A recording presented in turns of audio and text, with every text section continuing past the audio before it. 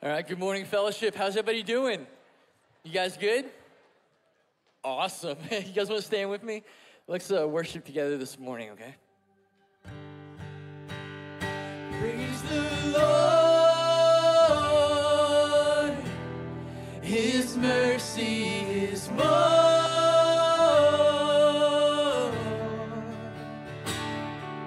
Stronger than darkness, new every morn. Our sins, they are many. His mercy is more.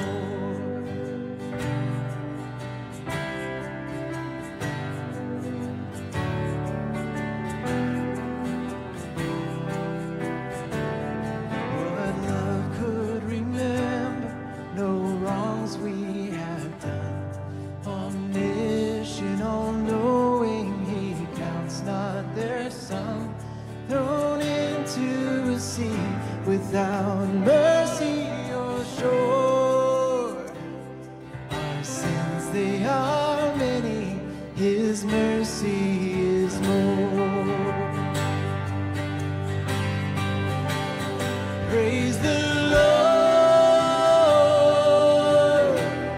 His mercy is more.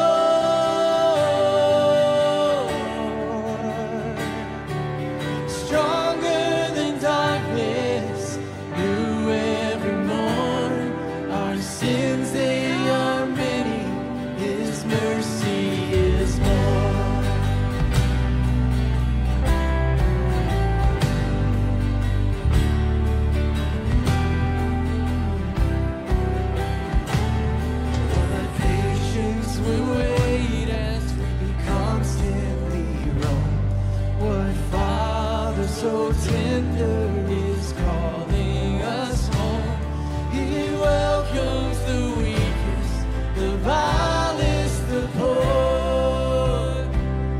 Our sins, they are many. His mercy is more. Praise the Lord. His mercy is more.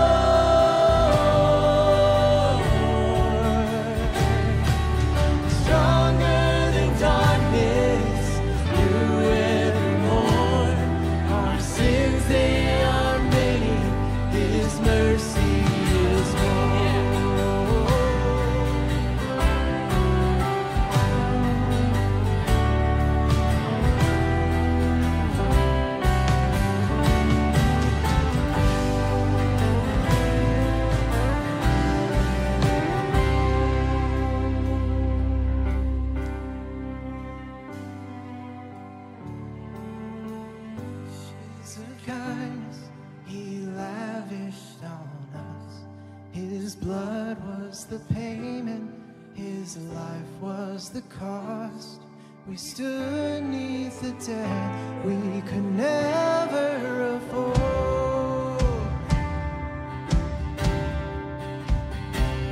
Our sins, they are many. His mercy is more. So much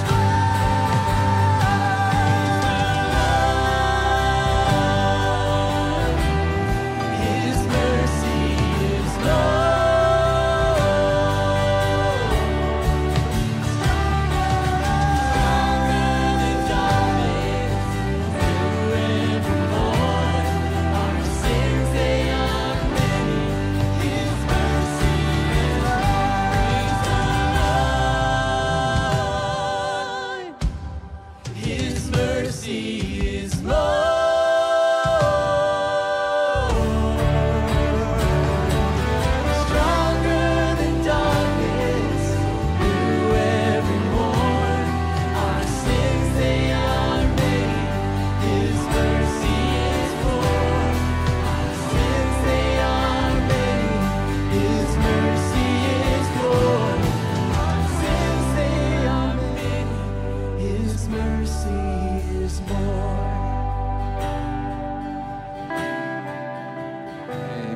You can have a seat.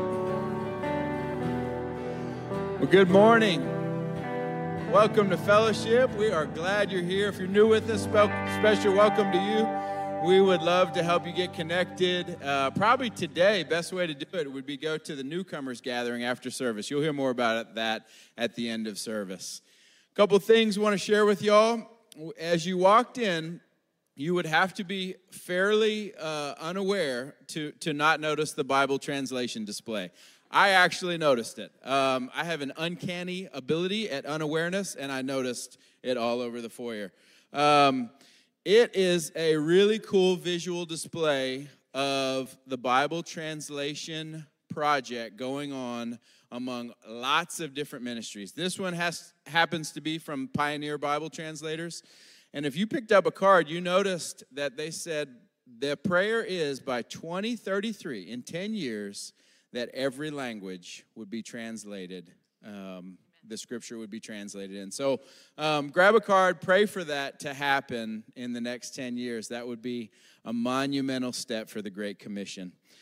Next, actually in a few weeks, our elementary team is going to put on a link retreat, and the link is between parent and child, guardian child, of 4th, 5th, and 6th graders. Our elementary team does an incredible job of programming this weekend. They set the ball on a tee for you to engage in relationship, build memories, and just build a spiritual experience with you and your child. So you can sign up on our app. About a year and a half ago, we started praying for a partner to come and join Hunter and I in community ministries, another small group's pastor. We prayed, we fasted, and the Lord answered our prayer in June when Peter and Beth Hammond decided to join our team. So would y'all welcome Peter and Beth?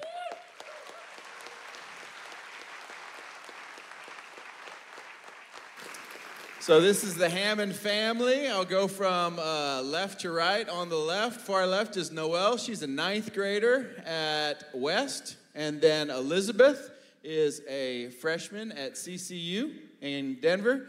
And then David is a senior at West. And then Beth and Peter. And then Claire is a 7th grader at Grimsley. And so they moved here on August 14th. Kids started school on August 16th. Their kids had never been to Arkansas. They are flexible. Very flexible. I sent this text to you, Peter, on February 18th this year. Random question of the day. We are looking to hire a small groups pastor to work on our small groups team at Fellowship Bentonville. We're thinking the ideal candidate would have a relational ministry philosophy and wiring, enjoy shepherding about 50 small groups, have a disciple-making and leader multiplication heart and vision. Do you know anyone who would fit this description and would be excited about moving to Bentonville, Arkansas? Do you remember what you said? In typical Colorado vernacular, I said, bro, sounds like you're talking about me. That is what you said. And I asked if you would be interested then. What did you say there? I said, that is a big transition. We have never been to Arkansas. And we need to pray about that because the ministry and the roots that were tied into Grand County in Colorado where we were deep. So that would take a moving of the Lord to do anything with where we were. Yes, and they did pray, and they accepted our offer to come visit in May. Mother's Day weekend, May 13th. And Beth, when y'all visited in May, what would you say the chances were? What percentage chance of moving to Arkansas? I don't know that there's a percentage that equates to what I was feeling. It was a very, very low number. 0.25-ish? Yeah, I would say around there. Okay. So what changed between May 13th and y'all moving here in August? Very clearly hearing from the Lord. I was on paper, it didn't make sense, and I assured our oldest daughter that, oh, don't worry, sweetie, we're not moving. And I was kind of leaving it up to Pete to let the guys know who we loved, who we've had a long-time relationship with over a number of years. Said, you're going to have to let them know that thank you, but no thank you. We love where we are and what we're doing. But I begged the Lord to put it on my heart as I saw Pete's excitement for the job and the transition growing. I said, I think this is happening. Lord, would you make me excited about it as well? I don't want to just go because I'm going to submit and go. I want to be really excited about it, and he's brought me to that place, and it's awesome. Yeah. Yes. It's a great story. We are really glad that the Lord has done that in y'all's hearts. Let me thank the Lord and pray for baptism. We'll get to continue celebrating through baptism. Lord, thank you. We give you praise. Thank you for moving in Peter and Beth's hearts and for their kids. And we pray a blessing on their family during this transition to Northwest Arkansas. Thank you for your goodness. Thank you for your grace, your mercy, your love that we experience new every morning. And Lord, we do pray for this baptism that we would encourage the body just through the testimony of obedience. And we trust you, and we give you our lives fresh today. In Jesus' name, amen. Amen. Good morning, fellowship. What a beautiful morning to celebrate new life in Christ. Here at Fellowship, we believe that baptism is an outward expression of an inward faith, proclaiming to this mass of gentlemen, that someone has given their life to Christ and that they have decided to live for him. And I want to introduce to you Brett Hitchcock. He's one of the guys in our cell group. And I just want to tell you a little bit about the way that we've seen the Lord encounter him over the past, since December. In December, Elijah had invited him to come play in a brass band that for some reason we had started. We met over there in the elementary theater every Wednesday for a few months, and then we went to cell group together. And through a really incredible, only God-ordained way, he used a brass instrument to change a life. And I want to tell you a little bit about the specifics. It was evident from the beginning when I met Brett that the Lord was already working in him. He had a joy and a passion about him. But as we grew and as he grew, that joy deepened and it was enriched. And it was clear that he had spent time with Jesus. He had a smile. He had an atmosphere about him that let people know just by the way that he was. He loved Jesus. And it's amazing to see. And it's because of that today, and the ways that we've seen the Lord change him, that we're here to celebrate it together. And I'm more than happy to stand here and honored to do it with you. So, because of the blood of Jesus, Brett, do you believe that he has paid for your sins and accept him as your Lord and Savior? Go take a seat right here. Plug your nose. Yeah, there you go. Brett, I baptize you in the name of the Father, the Son, and the Holy Spirit. Woo! Come on.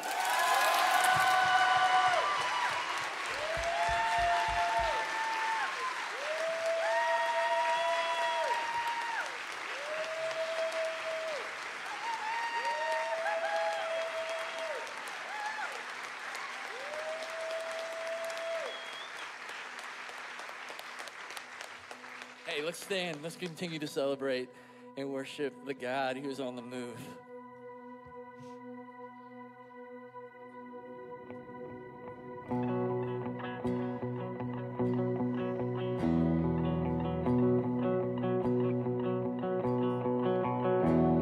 Alone in my sorrow and dead in my sin, lost without hope, with no place to begin. Your love made a way to let mercy come in. When death was arrested and my life began. It's your grace. Oh, your grace redeemed, only beauty remains. My orphan heart was given a name. My orphan heart was given a name. My morning grew quiet. My morning grew quiet. My feet rose to dance. When death was arrested and my life began. All right, come on, let's declare it. Oh, your grace so free washes over me. You have made me new. Now life begins with you. Come on, we've been released. Released from my chains, I'm a prisoner. No, come on. My chain was a ransom He faithfully bore. Come on, He canceled our debt. He canceled my debt, and He called me His friend. When death was arrested and my life began. Oh, your grace, so free, washes over me. You have made me new, now life begins with you. It's your love, it's your endless love pouring down on us. You have made us new, now life begins with you. It begins with you. Savior displayed on the criminal's cross. Darkness rejoiced as though heaven had lost. Nothing Jesus arrived without freedom in hand. That's when death was arrested and my life began. That's when death was arrested and my life began. Oh, your grace, so free, washes over me. You have made me new, now life begins with you. And it's your endless love pouring down on us. You have made us new, now life begins with you. Come on, church. We're free, free, forever we're free. Come join the song of all the redeemed.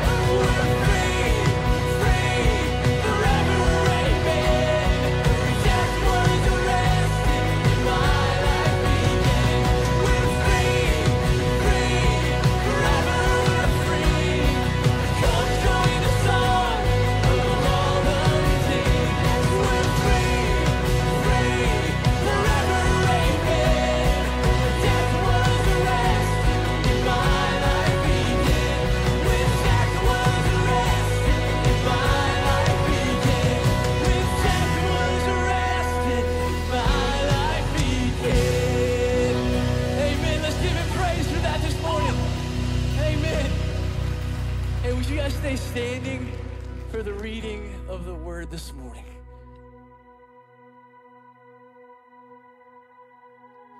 All right, I will be reading Philippians 2, 1 through 11. Therefore, if you have any encouragement from being united with Christ, if any comfort from His love, if any common sharing in the Spirit, if any tenderness and compassion, then make my joy complete by being like-minded, having the same love, being one in spirit and of one mind. Do nothing out of selfish ambition or vain conceit, rather in humility value others above yourself, not looking to your own interest, but each of you to the interest of your others. In your relationship with one another, have the same mindset as Christ Jesus, who, in very nature of God, did not consider equality with God something to be used to His own advantage. Rather, He made Himself nothing by taking the very nature of a servant, being made in human likeness. And being found in appearance as a man, He humbled Himself by becoming obedient to death, even death on the cross. Therefore, God exalted Him to the highest place and gave Him the name that is above every other name, that name of Jesus, every knee should bow in heaven and on earth and under the earth, and every tongue acknowledge that Jesus Christ is Lord, to the glory of God the Father.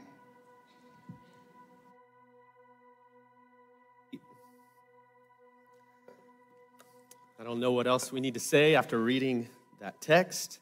That is the text that we get. Man, it's one that's been marinating in my heart and my soul over the last few weeks. The weight of it is setting in. Simply put, we have before us one of the most foundational texts about Jesus Christ that exists in Scripture.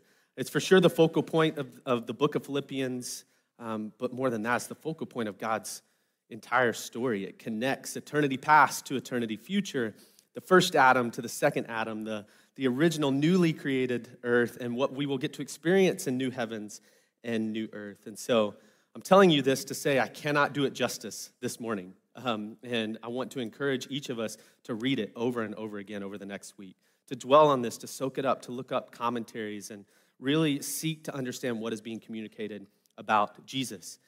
And if that doesn't get you excited about the text that we have before us today, I have nothing else for you, because the weight and power of what we're going to see is going to come from God's word. So we are in a series on Philippians. If you're new, welcome. We are now in Philippians chapter 2. We're going to work through it kind of section by section all the way up to Thanksgiving.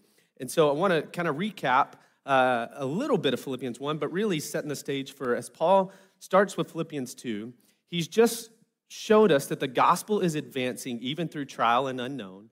And because of that, here's how he continues the letter. So, because of all that, if there's any encouragement in Christ, any comfort from love, any participation in the Spirit, any affection and sympathy at all. And I find this kind of funny because it's almost like he's saying, all right, y'all know what Jesus has done. If you can find anything in there that brings you the least little bit of encouragement, right? Anything that brings you hope or life or joy that stirs in you, surely you can find something. But if the good news of Jesus has done anything, then here's what I want you to do. Make my joy complete. Or he says here in the ESV, complete my joy. Paul is communicating to them, I have found the joy in Jesus, all right? I've experienced it all. And the thing that would take it over the top, that would complete my joy, is if you can experience it too. If you can get to experience this same Jesus and the vision that he's created and cultivated in me, if I can see it played out in the people that I love so much, that will complete my joy. And Paul gives them two encouragements to see this come to fruition. So he says, here's how you can complete my joy. The first one, I'm fully on board with, okay? It's this, complete my joy through unity. He says, complete my joy by being of the same mind, having the same love, being in full accord, and of one mind. So in chapter 1, Paul highlighted how certain people are preaching the gospel out of envy and rivalry to gain something, but he's saying, hey, not with you. I need you to be unified. You don't have to love all the same things, but have the same love. You don't even have to agree on all the things, but have the same mind. Now, unity and fellowship does center on unity and doctrine. So in an ideal world, we all believe all of the right things about God. But when in the world and Christianity has that ever happened, right? There's differences of opinions. And so it's important to note that everything that we believe about Jesus falls into one of these categories. So whenever I have a theological disagreement with someone, this is the visual that comes to my head. And I have to ask myself, the topic that we're speaking on, where does this fall? Because there's different levels. Let me explain them. What I would call tier 1 is this central orthodoxy. So these are core aspects of our faith that for us to experience unity as the body of Christ, we have to agree on them. These are things like the Trinity, the divinity of Jesus in that Trinity Godhead, the virgin birth, salvation not being by works, nothing we can own. These are things that we have to agree on. And then outside of that, there are things that I would call convictions. So these may actually have some biblical weight to them, and we develop these convictions about them, and there's scriptural evidence, but there's also in Scripture a little bit of movement for interpretation, for people to be able to see things a little bit differently and have different godly opinions on. Things like gifts of the Spirit and what those look like today, or church leadership models. We have an elder leadership model here. We find that from Scripture, but can we be in unity with churches who disagree and do something different. Then you have opinions, right? These are the outside things that probably don't have much scriptural weight at all, but they're still fun to think about and talk about, and our opinions matter. And so an example would be, what does Jesus' DNA look like under a microscope? Have you ever thought about that? I don't know why you would have, but think about it, right? If your DNA comes from your mother and your father, and his mom is Mary, and his dad is the creator of the universe, what does his DNA strand look like? Okay, we're not going to camp on it because it's just an opinion, and it doesn't really matter. But there are other things that we do take as opinions, and we start working them inward. And the only thing that should ever bring disunity in the church is when we can't agree on something in orthodoxy, because someone's off. These are the core tenets of our faith. But what we do is we tend to take an opinion and start moving it inward. One that I've seen a lot, I'm a parent of young kids, and so I've seen this one quite a bit just in my life, is school choice, right? Should a kid be homeschooled or private schooled or public schooled or charter schooled or whatever? And really, that lives in opinion. We start to find some scriptural evidence of how we raise our kids, and over time, we start pushing it to convictions where hopefully every parent has a strong conviction about how they want to raise their kids, but then we start pushing it towards orthodoxy and moralizing these opinions and then judging others for the ways in which they've chosen. It ends up, if we're not careful, actually dividing the church. And for years, tier 2 and tier 3 issues have caused divisions. And so I want to remind you that you and I are going to have different convictions about things, and that is okay.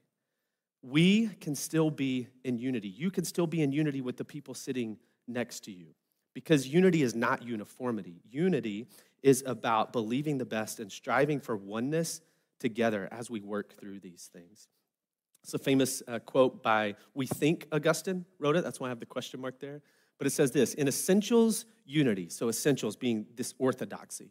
We've got to be unified. In non-essentials, conviction and opinion, liberty, freedom. But in all of it, charity and grace for each other. The body of Christ has to learn to love each other in our differences and to show grace. And we each, as individuals, hold that responsibility. I tend to put it on you, you tend to put it on me, but Scripture says that I have the weight of trying to live at peace with all men. So unity is tough, but I'm all in. The second thing that we see Paul saying about what it's going to look like to follow Jesus in joy is a little bit harder, and it's complete my joy through humility. A little bit of dying to self every single day. Now, put yourself in this situation, right? Paul's in prison. Jesus is now gone from this earth. The gospel needs to move so that things don't die off. And what is his strategy? Well, as disciples are being made, he's saying, these are the two things that I really want you to get. Be unified in joy and die to yourself every day. And because of where it falls in all the text that's following this, I want you to see that this is not an application of following Jesus. Humility is the central embodiment of what a life centered around Jesus looks like. And this text is about to overwhelm us with that truth as we see it play out. Why humility is at our core. Because there's no following Jesus without humility. There's no participation in the gospel without humility. There's no identifying with Christ at all without humility. This has to define us. So as we move into kind of the more theological portion of the text, I want you to remember all of that is in this setting of Paul saying, I want you to be one and to please look out for each other. Please. And I kind of see Paul at the end of his road, and the closer we get to death, I think the clearer things can come into perspective about what actually matters. And he's saying, if you can get this, humility and unity, you'll be good, because the religion that's most going to oppose the gospel in its movement and try to slow it down is not Mormonism, it's not Islam, it's not Buddhism, it is me-ism. It is believers focusing on our own interests, our own desires, what's true for us, right? What feels good for us, what's comfortable for us, what's best for us. But the truth is that dying to self is the most alive that any one of us will ever feel when we live in obedience to the words of Jesus. And I say that, and I believe it, but there are times when I struggle to believe it. Why? I have a theory, okay? It's a theory. It's not orthodoxy. It's conviction, okay? I feel strongly about it, but I've shared this in here before because it helps actualize and visually see what it looks like for me to follow Jesus and get it out of this kind of theoretical world. And here it is. I believe that every human that has ever existed on this earth in some way follows this path of life, okay? Ecclesiastes says that from dust we came, to dust we shall return.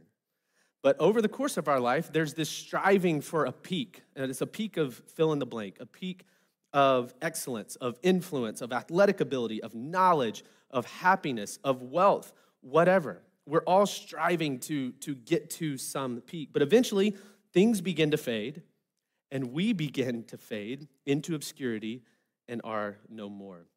Right? Some people get remembered, but most of us, within 2 to 3 generations, will be absolutely forgotten. This is like the 3rd week in a row we've reminded you that you're not important and you're gonna die, right? You remember Abel's lullaby? We'll sing that in worship one day, I'm sure. But it's totally true. And we still, though, we strive to get to some level of influence. And I say that because in that striving, this idea of unity and humility rarely gets us there, if ever. And so it doesn't get put in front of us. And this is true for all of us. Me, you, every human that's ever existed runs this path of life. Except one. Except one. There's only one person in the history of the world who has not succumbed to this path of life. And it's not because his peak went higher, right? That's off the charts. We can't even see it on the slide. Or that his path to obscurity kind of went a little bit slower. It hasn't even fully happened yet. That's not why we worship Jesus. It's because he did not run this path. In fact, he completely flips it on his head. And this text that we're going to look through today lays out verse by verse how we see the path of life that Jesus chose to live and how it's way different than anything that we could ever imagine or anything that we've ever seen outside of him. And I believe it's with this in view that we have to lock this into view for us to have any chance at that humility and unity that Christ calls for the church. So the Gospels give kind of a firsthand account, right, of Jesus' life, death, and resurrection. That's what they center on. Then you move into Paul's letters and the epistles, and you start to see that theme play out throughout. So it's all there. But this section of Scripture is a sacred account of the life of Christ. Many scholars actually believe it was a hymn. We're not going to sing it. I don't know the tune. But I want you to see visually what is communicated with words. Because as I've been reading through this and studying it, I'm like, Philippians, I know, one, you don't exist anymore, but if you did, I'm talking to you. You probably don't know what a master class is, but Paul just gave you a master class in Christology, in the theology of Jesus. And so for us, 2,000 years later, as we go through it, I'm going to give some commentary on it, but just let these words soak in as we see the life that Jesus lived. So from the beginning, we see really clearly that Jesus' origin was different. So this section says, it starts with, though he was in the form of God. So Christ's origin story is that he has always existed. Colossians 1:16 shows us that he was at creation. He was a major part of creation, the creation story. Jesus himself says that, hey, before Abraham was, I am.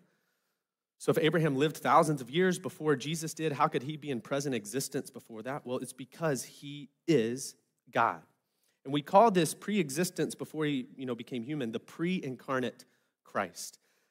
Pre-incarnate just means before flesh, so before he entered earth as a human.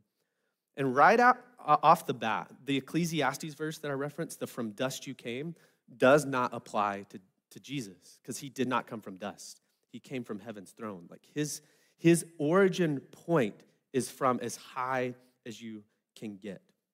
And that's very, very important because when we see that, we see very clearly from the text that there's something amazing about what Jesus did not do and what he did do.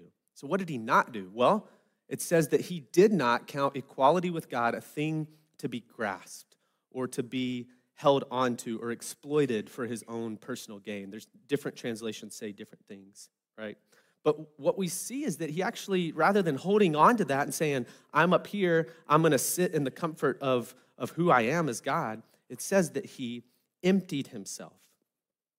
So this passage is a big one in Scripture. It's often referred to as the kenosis passage. And it's one of those texts where Paul clearly knew what he was communicating through the Holy Spirit. And yet, as English readers, it is very hard to capture the full extent of what Paul meant in these words. Jesus emptied himself. God emptied himself. Like, let that sit. What does that mean? Right? Can somebody help me? I'm going to try to explain it, but if you know fully what that means, let's talk afterwards.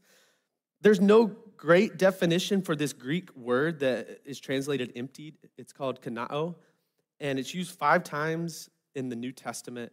We often translate it as emptying or making something void. That's the best we can come up with. But the question is, how can the eternal, all-powerful God take on human form and still be God? The simplest answer is that he is one person with 2 natures. It's very simple in words and difficult in comprehension, right? We call that nature, though, the hypostatic union. So this is the union of the 2 natures, the humanity and the deity of Jesus in one being. And for this to have any shot at happening, the Scripture tells us that Jesus had to empty himself. There's 6+ kind of major theories of what this could mean and how Jesus could do this and not take away his deity. Things like he stepped into time, and so with that, any attribute of being God that is compromised by being in time, he just set aside.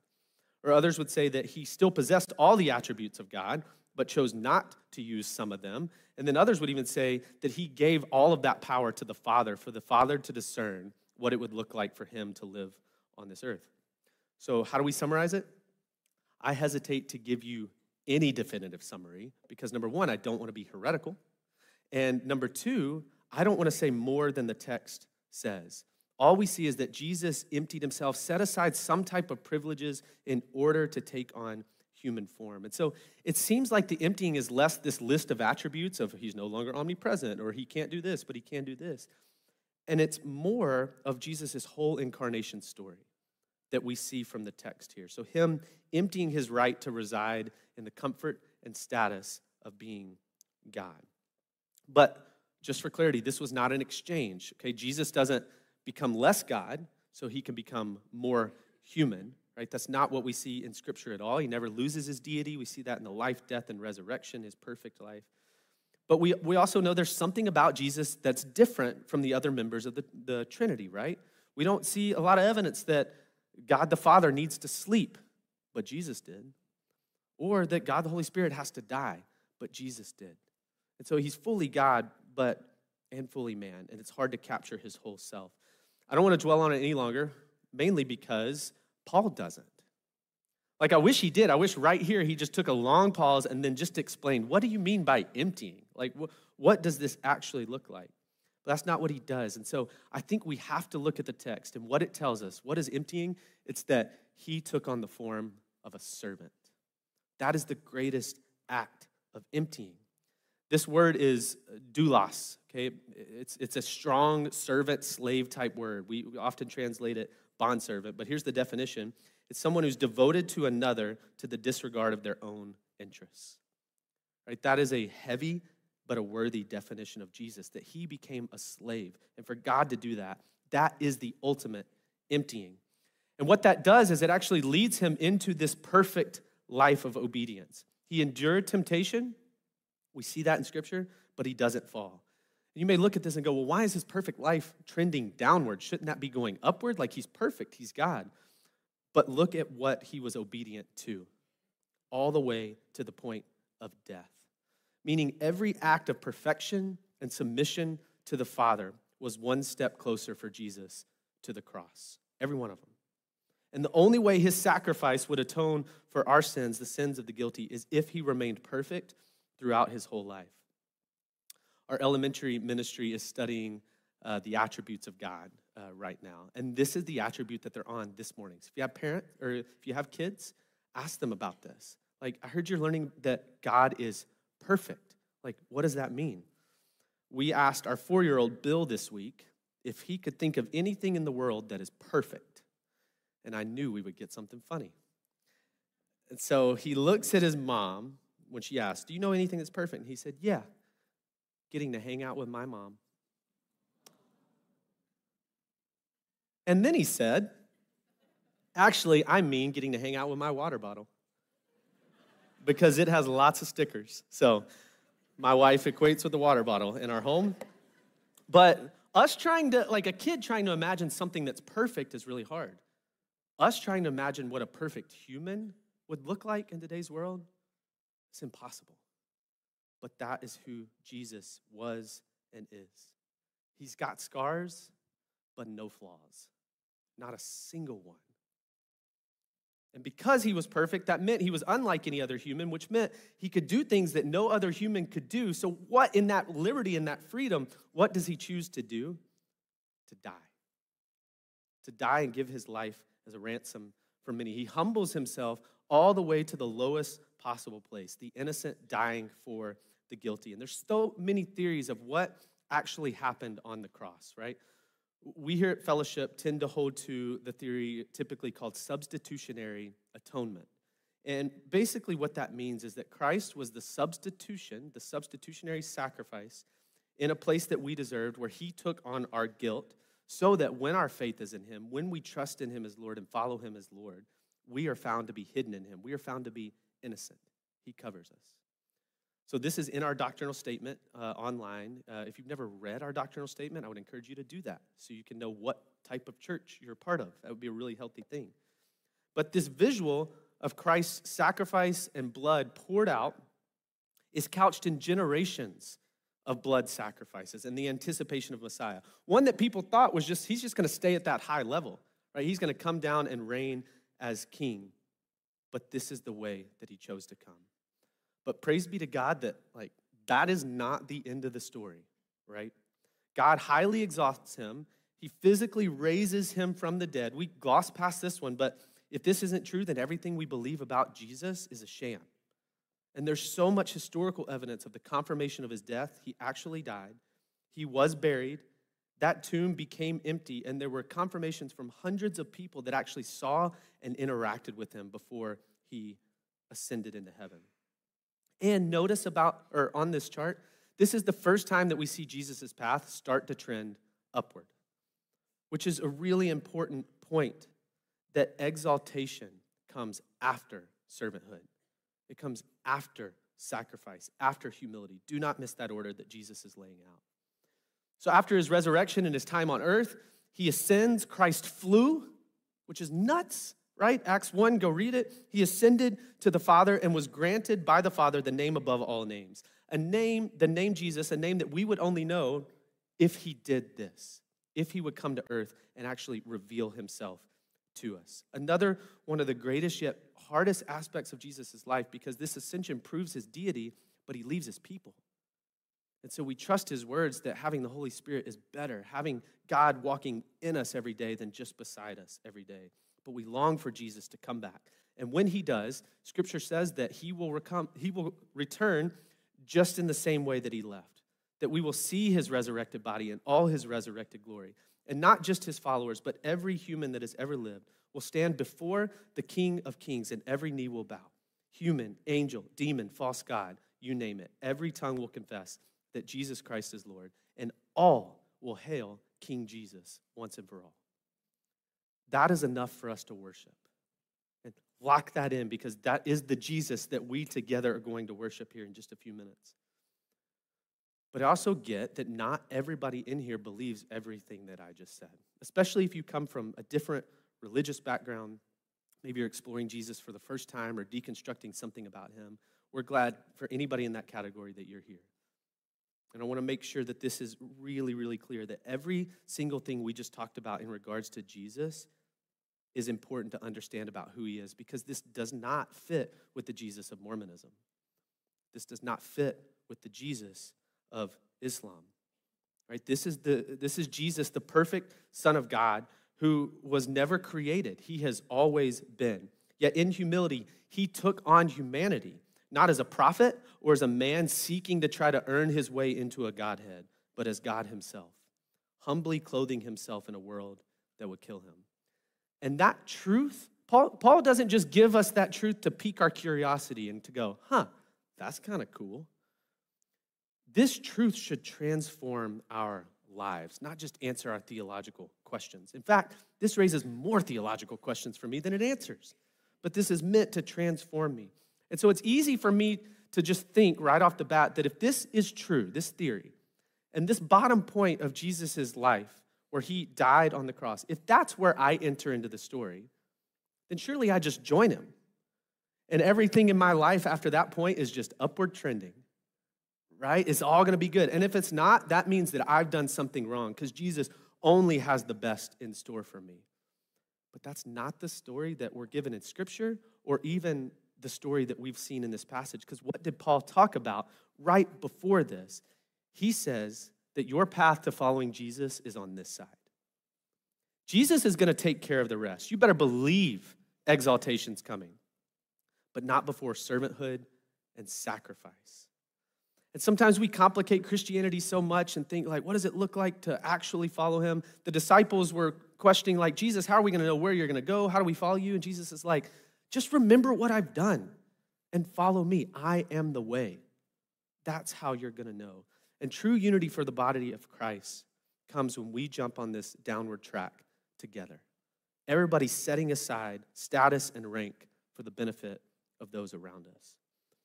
Christ has called his people, us, into his story of humility. And when you can lock this visual into your mind, I'm telling you, you're going to see it everywhere. You're going to start seeing that this is actually the best path to healthy friendships. This is actually the best path to being the best coworker. This is the best path to having the healthiest marriage. Anytime I officiate a wedding, I make this a central point. That if you want to have a healthy, fruitful marriage, you have to learn to serve each other. Husband and wife both taking the towel to wash feet and serve each other. You'll see this trend throughout Scripture. In Men's Morning on Wednesday mornings, we've been looking through Sermon on the Mount. So a few weeks ago, we got to the Beatitudes. That's what we started with. And you start to see this is Jesus' call for his people on earth. He says, blessed are you when you're poor in spirit. Blessed are the meek, those who mourn, those who are persecuted. Right? This upward trend, it'll fill your wallet, it'll fill your ego, but the path with Jesus is where you will fill your soul and find life with him. And we have to live for something. Paul says, if you remember from last week, that for him to live is Christ and to die is gain. Mark led us through that in here, and then second service actually got to go hear Kyle Plunkett, one of our student pastors, preaching to you guys, to the FSM students. And I will never forget what he said. He put up this slide and he said, if you put anything besides Christ in this first blank, anything, death ends it. Right? If to live is popularity, death ends it. To live is money or luxury, death ends it. If it's love, romance, success, whatever, it does not matter. Death absolutely ends that. But when Christ is there, when we say, but to live is Christ, it actually flips death to be a gain. And I'm not saying death is easy or no joke, because outside of Jesus, I don't know what I have to look forward to after death. Nothing. But with him, I have everything because the only thing left in that moment is Jesus. And I know this to be true, right? I know what we've seen in the text, that, okay, this beautiful Christology of who Jesus is and his humility. And I know that he's called me to live like that, but sometimes I struggle with, but what's the connection? What's actually going to actualize this and make me live as Christ? And there's a short little verse that's hidden in here that I skipped, that I want to go back to. And it's so easy. It's one of those verses you just read through and get to the next thing. But it's Philippians chapter 2, verse 5. And I think it's the key, the connector to seeing these two things. Paul says, have this mind among yourselves, which is yours in Christ Jesus. Or another way of putting it is, have the mind of Christ, because it's the mind of Christ that will connect to these two. You may read that and go, great, I guess that's good, but what does that actually do? Let me help you kind of see what I think Paul's really intending here with this whole visual of the mind. I've been reading Leviticus and studying Leviticus, and there's lots of crazy cool truths foreshadowing like what Christ is going to accomplish on our behalf. And if you'll remember from the Old Testament, like Christ's sacrifice is not the first sacrifice that attempted to atone for sin. God had commanded his people for a long time to kill innocent animals, right? So that fellowship with him could be restored. And so often we say the reason that Christ's sacrifice worked and it was different from the others was because that he was innocent, but so were all these animals, right? So there's an image that I think helps, and it's in the Old Testament when priests would sacrifice animals, you know where they would put their hand? On the head of the animal. And what it was symbolizing was this transference of the guilt from someone who was guilty into something that was innocent. But why did it not fully work? Why? So many things to answer about that, but I think this is at the core of it. These animals did not consent to this. Not a single one of them. I get this image of them being drugged there, being tied up, thrown over a shoulder, whatever it looks like, being taken to this altar. Not one animal ever said, hey, kill me so that you can live. In fact, every single one of them had to be held down, fighting to the last breath to try to stay alive, taking on the guilt of something that they did not deserve. But Jesus, in his perfection, did not fight because he had the mind to choose. He looked around, he saw Jesus, or he saw the Father, he saw us, right? He saw himself, and he chose obedience in that moment, knowing what it would lead him to. This was a voluntary decision. I glanced over that in the text, but notice the scripture said that Jesus emptied himself. He humbled himself. He had the mind to choose, and he chose it. And it shows us that the cross isn't the only thing that hinges our salvation. It's what led into it and what led out of it. The mind to choose humility and the power to raise himself from the dead. This is the gospel of Jesus that we have to preach and that people have to see in us. This is the gospel of humility that bridges barriers, that bridges divides, it breaks down barriers. This is the gospel of grace that humbles us every single day, the gospel of sacrifice that makes us want to serve because this is what Christ has done for us. This is the gospel that propels us to want to make disciples who know the authentic Jesus and get to find the same life and joy that we find because he had the mind to choose and he chose us. These are the truths that we have to consistently remind ourselves of. And no doubt, Jesus knew that we would forget, right? We're human. And so he set up a couple of things to help us remember. Number one, I think we've already gotten to see, baptism. There were tears. There's weeping happening. I'm crying as I'm watching because this isn't just dunking in water. This is a visual that we're seeing in that chart of being buried with Christ in baptism, raised to new life because of what he's done on the cross. And an individual gets to identify with that and say, hey, don't worship me, worship the Savior who has changed my life and brought me life. And then the second thing he gives us is communion, something that we get to do together in a space like this where we get to take these elements, the bread and the juice, and sit and not just remember what Christ has done on our behalf, but to identify with him, right? As Paul says in Galatians 2:20 that he's been crucified with Christ, we get to visually show that, like, Jesus, we're on this track with you. We want to step into whatever you've called us to. So as we pass these, I want to invite you to hold them until the end of the service. Peter will come back up and lead us through that. So if you need to set them down so that you can stand and worship, go for it. If you need to sit in prayer and be with the Lord Jesus in this morning, go for it. But this is a heavy weight to think that the path Jesus has called us to is a downward one of service and humility. But I want to leave you with this and allow you to sit in this moment with Jesus as we go to worship him as King. That if he found you and me worth dying for, then surely he's worth living for. And surely he's worthy of our praise, even in this moment together. So sit with him, and then we're going to go to him in worship.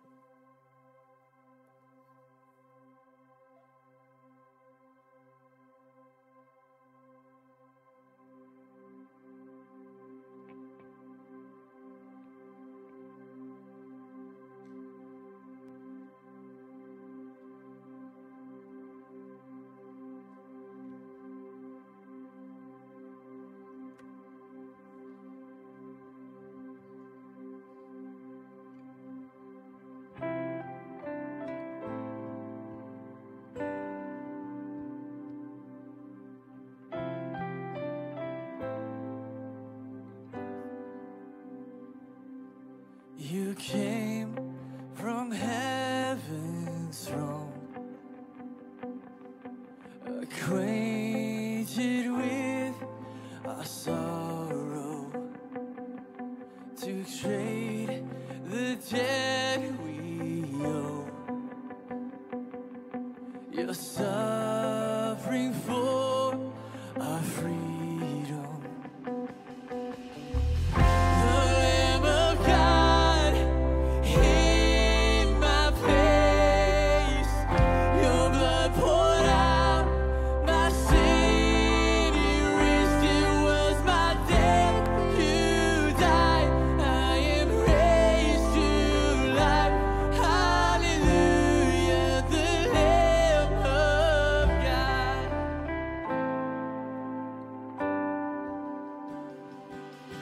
My name upon your heart, my shame upon your shoulders. The power of sin undone. Only the cross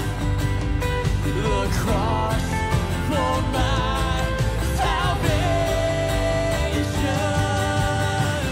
The Lamb of God in my place, your blood poured out, my sin erased. It was my death, you died, I am raised to life. Hallelujah, the Lamb of God.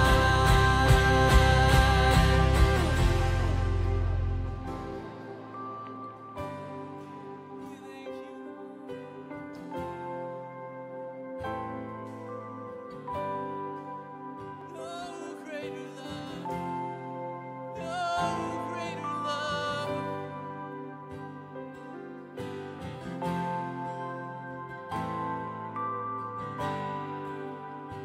There is no greater love. There is no greater love. The Savior lifted up. There is no greater love. Come on, we declare. There is no greater love. There is no greater love. The Savior lifted up. There is no greater love.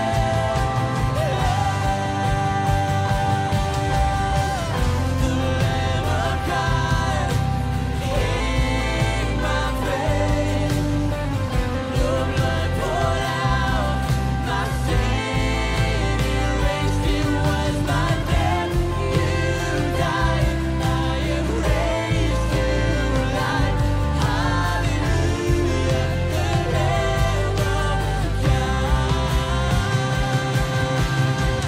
The Lamb of God in my place, your blood poured out, my sin erased. It was my death, you died, I am raised to life. Hallelujah, the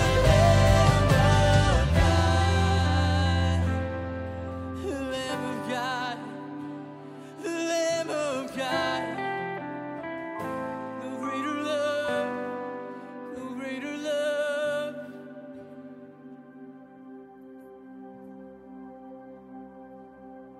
You were the Word at the beginning, one with God the Lord Most High. Your hidden glory in creation, now revealed in you are Christ. What a beautiful name it is. What a beautiful name it is. The name of Jesus Christ, my King. What a beautiful name it is. Nothing compares to this. What a beautiful name is the name of Jesus. I invite you guys to stand with us. Though it falls short of heaven, Jesus, you brought heaven down. Your sin was great, your love was greater. And what could separate us now? What a wonderful name it is. What a wonderful name it is. The name of Jesus Christ, my King. What a wonderful name it is. Nothing compares to this. What a wonderful name it is. The name of Jesus. What a wonderful name it is. The name of Jesus.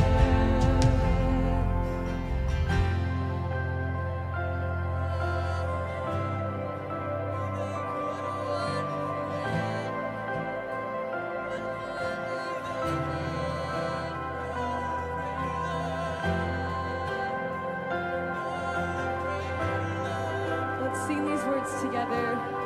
Death could not hold you, the veil tore before you. And death could not hold you, the veil tore before you. He silenced the boast of sin and grave.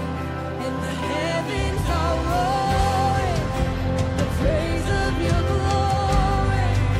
And for you are raised to life again. You have no rival, and you have no rival, and you have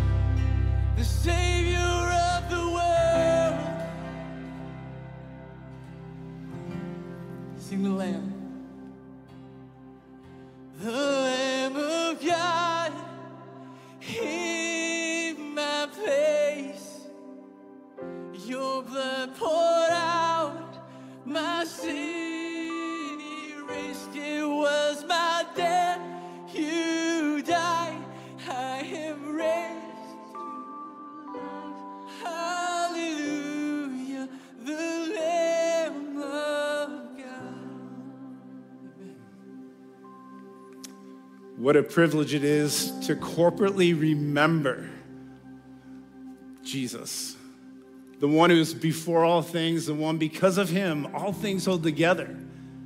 The one who created all things is also the one who humbled himself to the point of death on a cross on behalf of us. And we have the privilege of taking these elements to remember this. His body broken for us and his blood poured out on our behalf. Hallelujah. So I invite you to take of the bread and take of the juice and remember and give thanks that now we have the privilege of going before the throne of grace. Access has opened to him because of his mercy and grace that he has lavished upon you. So let us remember and take of the elements.